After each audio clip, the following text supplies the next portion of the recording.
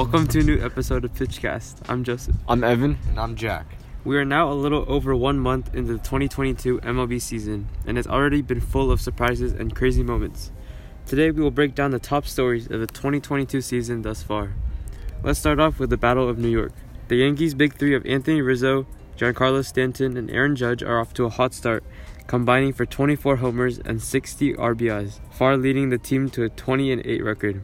The pitching has also been great, with 4 of their starting pitchers having an ERA below 3. Nestor Cortes has been the most impressive of the bunch, with a 1.41 ERA and took a no-hitter into the 8th inning on Monday. The Mets, on the other hand, are 20-10, and their top 3 players have not combined for as many homers, but have more RBIs with 64. Their starting pitching has also been great, as 4 of their starting pitchers also have an ERA below 3, and that's without Jacob deGrom. Who do you guys think will end up being the better New York team?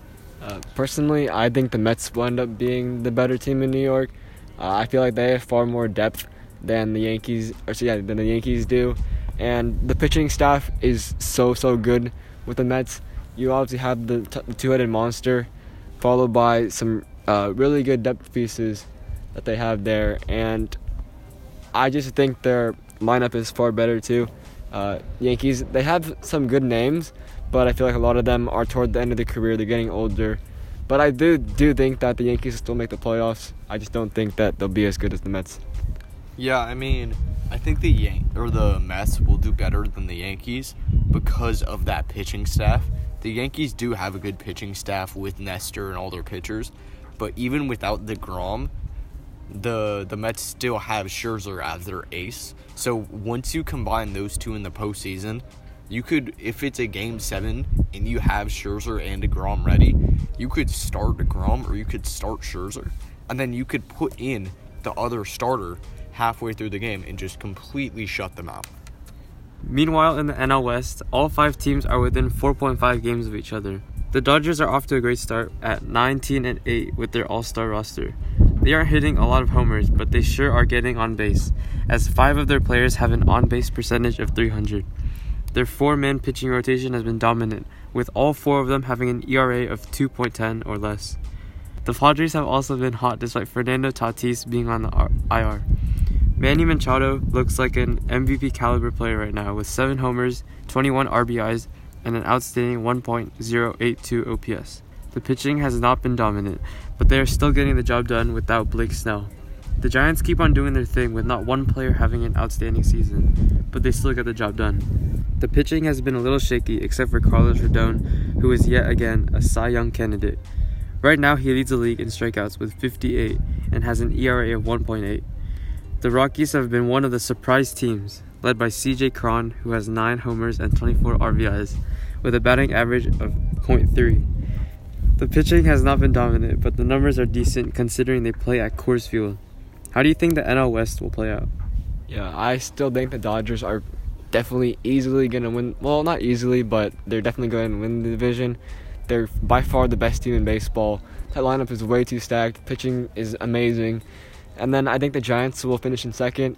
Obviously they have some sort of bias a little bit, but I just think that with how good they have been so far, considering a lot of injuries that they've had, eventually they'll get healthy. Eventually they'll get back to the same form that they were last year.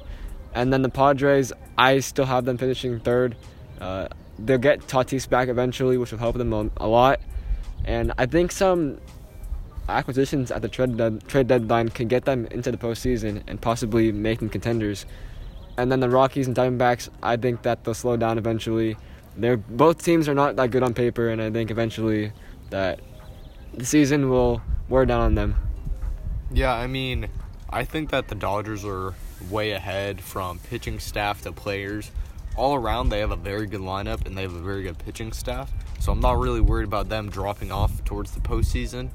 The Giants, I don't think that they're going to do that good, but I'm kind of biased as an A's fan, even though we aren't doing too good. The Rockies, I think it's just start of the season. They're doing good. They do still have well over 100 games, and Coors Field is really going to start to take its toll probably halfway through the season when it's the hottest. So I don't think that they have the people or the lineup or the pitching staff to even get to the postseason. They might make it to the wild card, but I don't think there's a very high chance of it. Another crazy division race is the Astros and Angels. The Astros have been getting production from everyone, as they have 5 players with 10 or more RBIs and 5 with 4 or more homers. Verlander has found his old form, as he has a 1.93 ERA and an outstanding 0.7 WHIP. The Angels have also gotten production from a lot of players, but the 2 MVPs, Mike Trout and Shohei Ohtani, are once again showing they deserve MVP. The pitching for Shohei has not been as good as last season, but their offensive firepower is enough to keep them in the race. Who do you think will win the AL West? Yeah, I think the Astros are going to win the AL West. I think that the Angels relied too much on the firepower of Mike Trout and Shohei Ohtani, and obviously they won't be able to keep it up the whole entire season. Sure, they will have really great numbers at the end of the season, but I think they will slow down a little bit. And the pitching staff is not that great for the Angels. I think that will definitely hurt them as well. You can't always rely on the offense to do all the work. And the Astros, they're a really, really solid team. I think I underestimated them at the beginning of the season. And despite losing Correa, they're still a very, very, very good team.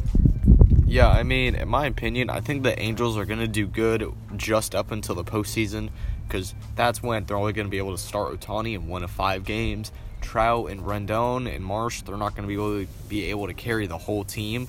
And then their pitching staff, all they realistically have is Ohtani, and I feel like he's kind of going to be like a Kenley Jansen, where he's really good throughout the regular season, and once he hits the postseason, he's going to hit a roadblock. So I think that the Astros are going to do much better than the Angels in the postseason if they make it that far. I wouldn't kind of disregarded the Astros because of the cheating scandal, but then the year after, even when they were being cracked down on, they had surveillance watching them like 24/7. They still made the postseason, almost made the World Series.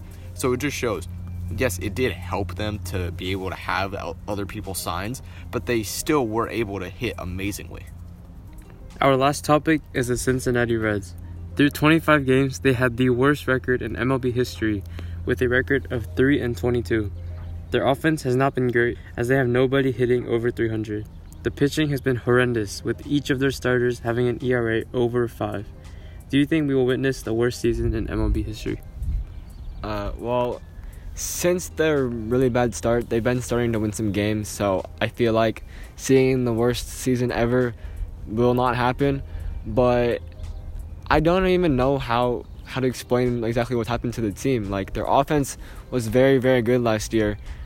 Sure, they lost Nick Castellanos, which is very huge, but I don't think they lost that many players for the offense to go down that much. And then the pitching staff was never that great, but to just see that high of an ERA is absolutely insane. Obviously it'll go down eventually. Eventually coaches will coach them and figure something out for them, and eventually they'll start winning some games. Yeah, I mean, the Reds, they really only had a couple of people. They had Nick Castellanos, they had Trevor Bauer, and then they had Dietrich and Amir Garrett. Amir Garrett was a hothead. He got into fights with the Pirates. He got traded. Nick Castellanos went to the Phillies. Derek Dietrich went to the Yankees, and then Trevor Bauer went to the Dodgers. So they realistically just lost all their good players. They have no pitching staff. They realistically don't have any offense anymore. Castellanos and Dietrich were kind of carrying them throughout last year and the year before. So I really don't think that they're going to be able to do that good.